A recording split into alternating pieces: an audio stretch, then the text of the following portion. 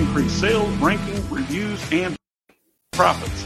It's everything that happens after the initial sale that makes a difference. We call this the back end. Well, Seth, that was close. Looks like I had a little false start there, but there's a lot of buttons to push. My name is Sean Hart. Welcome to this episode of the Post Purchase Podcast. My co-host here, Mr. Seth Stevens, is going to get things started off. For those of you streaming live, welcome. Feel free to add any comments in your platform, whether it's Facebook or YouTube. If you have a question for our guest today, then we'll get to those live. And if you're listening to this on our podcast channel, then go ahead and check out the show notes. We're going to add all the links in there, Seth. Sean, I just love doing the post-purchase podcast. It's one of my favorite things that we get to do because we get to talk to amazingly smart people from all around the industry and learn things all the time. And today we have an amazing guest, Alex, which is head of sales and co-founder of Hyper-C. Alex, we're super excited to have you here, man. I know you've done a lot of big things, but let's get into who is Alex and what are you guys up to over there at Hyper-C? Yeah, thank you guys for a nice introduction. I'm very, very happy to be here. So yeah, first things first, we just Hyper-C are excited to work with e-commerce. We always have been passionate about supply chain because it's a science to an extent, we had this idea of how can we help Amazon sellers, resellers, and aggregators pretty much streamline their operations. And here we are. So we have a product that's been used by many sellers and aggregators. We're just trying to help people understand, to have full visibility of what's going on pretty much within their organization. Very good. Thank you for that, Alex. Now, if you don't mind, take me back to the history. Tell me about why Hyper-C was created and who it was created for. Yeah, so backstory is our founder, Andrew. He's been working for automated machines. So pretty much he was kind of in a logistics area already, working with heavy machinery, and he was trying to automate those machineries so they can be operated without a human being. And this was the idea of why don't we have an automation for the entire supply chain, because as we know, there's so many little different things that go into those operations that is humanly sometimes impossible just to comprehend what's going on.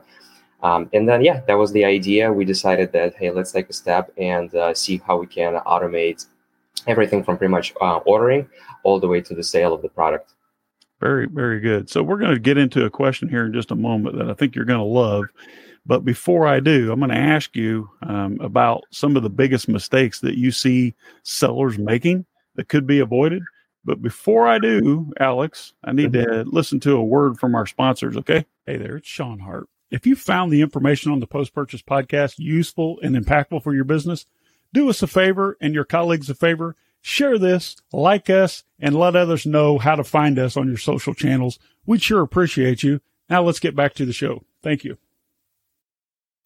All right, Seth, you want to field this question? Well, I won't field it, but I will ask it.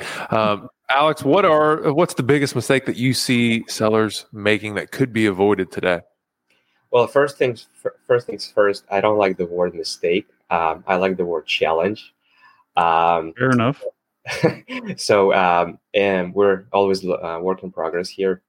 But anyway, I think one of the most common things that I've been seeing within the industry right now is actually not being out of stock, but it's actually being overstock, because a lot of sellers have been so scared and scarred by supply chain issues within the past couple of years that they kind of hoarded a lot of overstock, and now they're paying higher fees for the storage cost. And this is actually something that not many people pay attention to, because they're so focused on their top sellers that they forget that there are also costs that come to the product that's being stored at the warehouses, and they forget that this is also a margin driver for them, and this is where they lose some of their profitability. So I would say this is what I've been seeing in the industry lately as well. Alex, we had the same exact issue in 2014, 2015, 2016, but it wasn't because we were scarred from logistics problems. It was because we were launching so many products, and some of them would sell well and some of them wouldn't. And we had so much inventory that was sitting there, and we were overstocked in a lot of listings, and it ate up so much of our margin. So I remember getting a storage bill for just a small amount of time that was long-term storage that was $365,000 from Amazon. It's like, there went a lot of our profit. So that's really interesting to hear you say that in today's world, a massive problem that sellers are looking at right now is that their margins getting eaten away by storage fees because they simply overstock. So you have any words of wisdom there for these sellers in those situations? Yeah, absolutely. Well, first of all, I'm a finance guy at heart, and data is everything. So don't ever neglect looking at your financials and making a hard decision. And what I mean by hard decision is don't get emotional with your product. If you have to get rid of the product one way or another and free some cash flow, do this. Because again, keep in mind, what do you have in the product that's being unsold and what are you paying for? This is also affecting your cash flow. And the cash flow will result in investing less into your top dog. And again, just don't sit on the product for too long. Just make the decision faster. And don't forget to obviously even to look at it in the first place.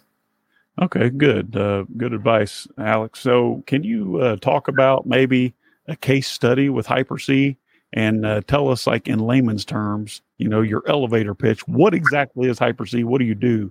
And then talk about a case study, a win that you've seen recently with one of the sellers that you guys are working with, Alex. Absolutely. So in general, to simplify Hyper-C, is we look at the profitability of each one of your products. And we also make a decision. Well, we make a recommendation, not decision. The seller is making decision themselves.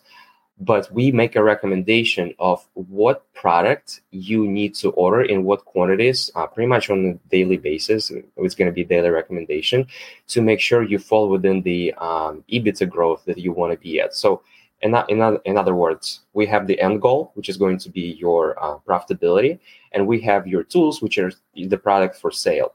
So different products will have different risks to that. So like we just talked about, sometimes you launch a lot of new products and you don't know what's going to pick up, what's not going to pick up. But then you also have new the existing products that are selling really, really well. And this is the fine balance where what to order in order to get to your profitability. So let's say your goal is to make, 50 million a year. So how do you actually get to those 50 million a year if you made only 30 million last year? You probably will have to take a little bit of a more risk with the products that are not as predictable. And this is where our product is going to be able to look at all the data and say, hey, if you go this route, considering this risk, you will get to that $50 million goal or whatever the goal is with the minimal amount of risk. So we're pretty much like looking at the risk rewards, but also suggesting the best recommendation with the least amount of risk, how to get to the goal. And with that comes obviously all the recommendations, like I just said. We're going to tell you by week, by day, whatever the time frame is, how much of each SKU product to ship from your supplier to 3PL or 3PL to Amazon. And obviously this is all driven by demand forecast that our system is also working for our clients. And based on demand forecast, we backtrack everything to the order stage. So that's kind of like 1-2 minute simple demo on the Hyper-C. So the results are seen pretty much right away within the first month. But we have a case study. We actually have a few case studies. And if you go to hyperc.com to the case studies, we have 5 published already. We pretty much, for one of the sellers, increased their profits by 27% in a year. And we decreased their storage and shipment fees, I believe, by mid-30%. I quite frankly don't remember the exact numbers. But the savings are significant. And a rule of thumb here, for $10 million in sales, we can conservatively save $1 million each year. So those are pretty impressive numbers. And again, this is all just achieved by making sure that you have you don't overpay on storage fees primarily, and you also save on shipments. Because with our demand forecast, where we can predict this, we can recommend shipments a little bit more in advance, so you don't have to, let's say, ship air last minute, or you can combine a few packages into one and ship it as one container. So there's a lot of potential out there. And like I said, if you go to hyperc.com, you can always take a look at our case studies. So with Hyper-C, Alex, what you're basically saying is that you guys are a platform that maximizes profitability with inventory planning almost, where you're not going to be paying as much storage, and you're going to make recommendations on how to maximize profitability with ordering and logistics and the whole entire supply chain, which is amazing. So who is the perfect client of Hypersea, Alex? Perfect client. So, I mean, personally, I never discriminate. So every seller on Amazon is more than welcome to talk to us. I love them all. I feel the pain for all of them. But realistically, the clients who will see the most benefit is probably going to be clients with $3+ million in revenue, just because this is where the real savings are kind of like kicking in. Other than that, I mean, like I'm just saying, like people who will see the most benefit, just like people with a little bit more volume. But overall, every single Amazon seller, as long as they have their API, and all of them do, can benefit from Hypersea.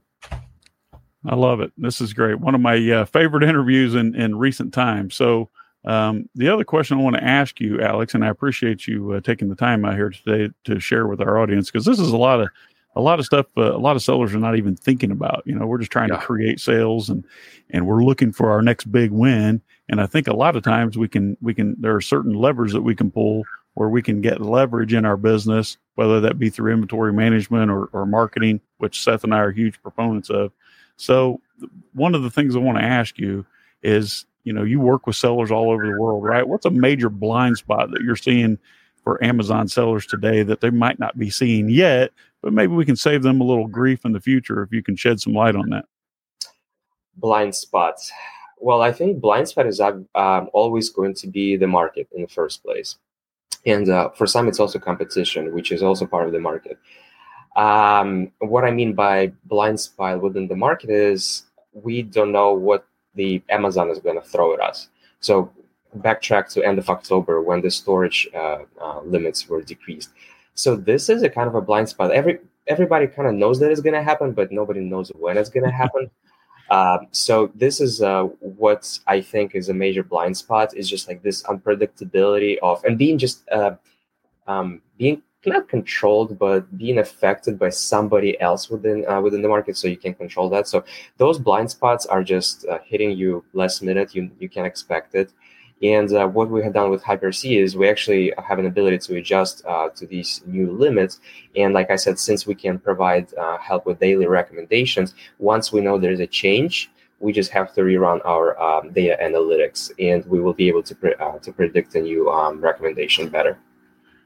Okay, good. So Seth has this a great question here for you, and give you a chance to think about it for a second while I run a quick quick commercial here. As you know, Seth and I don't sell anything on the show at the Post Purchase Podcast. So why don't you do us a favor right now? If you'll just go to your favorite podcast platform and just like us and review us, write us a review, give us a star rating. We'd sure appreciate it, and it will help other entrepreneurs like you easily find our show. Thank you.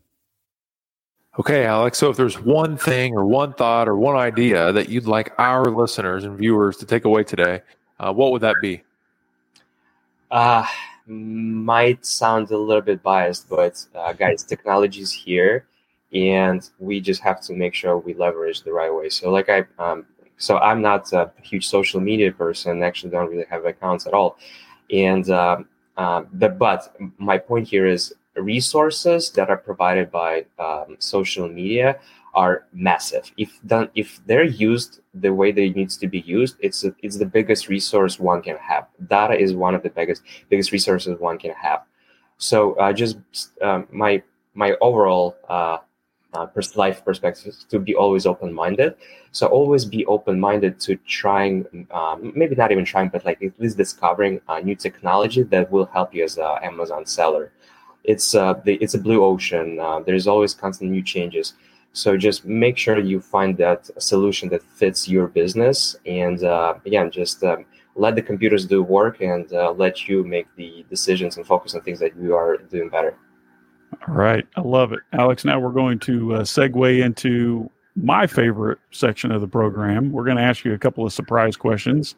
Nothing too personal, but we just didn't want to give you these ahead of time. We like to put you on the spot with this, okay? Let's so go. First question, Alex, since you're founder there, what is your all-time favorite business book? My all-time favorite business book. I honestly think it's by what's his name? Wolf of Wall Street, John Belfort. The Way of Selling. The Way of the Wolf. The Way of the Wolf. Sorry, The Way of the Wolf. I love that book because he's just making it so simple and so easy to digest for the reader. Because so like my thing is, everything is sales in our lives. Rather you're selling a product or you're interviewing for a job, you're selling yourself. So this guy's book is just, he's obviously, he was great at selling back in the day. So he did something that not everyone can perform. And the way he just explained everything and he made it simple, broke down everything by bullet point. I think that was just one of the great books that I've read. I love it. So The Way of the Wolf by Jordan Belfort. I've actually read it. And before I read that, I actually read the book called The Wolf of Wall Street before the movie came out. And I have to admit, it was the movie followed the book almost to a T. I was really a big fan of that. I know a lot of people either love or hate the Wolf of Wall Street, but for Seth and I, we actually love that movie. There are a lot of actual valuable lessons in that movie, as well as some great entertainment and drama, of course. Seth, I know you have a question for Alex. Yeah, with the Wolf of the Wall Street, Sean, there's a lot of good lessons in there about like which pothole not to trip on or what not to do, right? Yeah, exactly. The what not to do lessons. So here's my favorite question, Alex, is, in the game of business, you get paid with these tokens called money, and sometimes money's fun coupons. Sometimes it's not fun. But Alex, what has been something that you purchased that was a splurge for you, or was just something fun that you purchased, but you did not regret spending the money? I know that you've got a few passions there. I can see it in the background. You got the Picani on the wall and a few other memorabilia items. So what's something that you purchased that was a lot of fun and you don't regret buying it? Oof. So I'm not actually an emotional shopper. So to me, to have a splurge is it's going to be like one-off because I analyze a lot of decisions. Actually, matter of fact, I was with my girlfriend last night and she's like, I want to buy a car. I'm like, well, you have to be a little bit more considerable. Don't just go and buy a car within 24 hours of making a decision, But actually, I think I'm going to backtrack it to also having a car conversation. I bought a car, last year, within the last 12 months, I want to say, that I thought I'm going to drive too much. And I didn't drive it, and actually started put it on Turo to rent it out, and it's actually making me more money than it cost me. So that was the best decision I've ever made in the last 12 months. What kind of car? It was a 5 Series BMW. Oh, okay, great. Yeah, I actually have a real good friend who has about 25, 26 cars on Turo, and he loves that business model. That's all he does all day long, him and his son delivering cars and washing cars. So I think it's a great business opportunity. Seth, you want to wrap this thing up for us? Yeah, Alex. So as we come to the close of the show, we always ask the question, where can people find out more about you and what you guys have going on? Yeah, absolutely. So first things first, hypersea.com. That's our website. You can always reach out to me directly at alexander@hypersea.com or find us on LinkedIn. We're also called Hypersea on LinkedIn. Google us, email us, reach out on LinkedIn. I would love to talk to each single one of you who is interested or about anything, any advice, solution, because we also work with other companies that we might help sellers with some other ideas. So just open book right here. Thanks a lot. Alex, co-founder of Hypersea, also director of sales, which you can see he loves the Way of the Wolf. I appreciate you coming out this morning and hanging out with our audience. I'm sure you're going to get a lot of good feedback from this podcast when it goes live. So thanks again, Alex. This has been an episode of the Post Purchase Podcast. See you next time.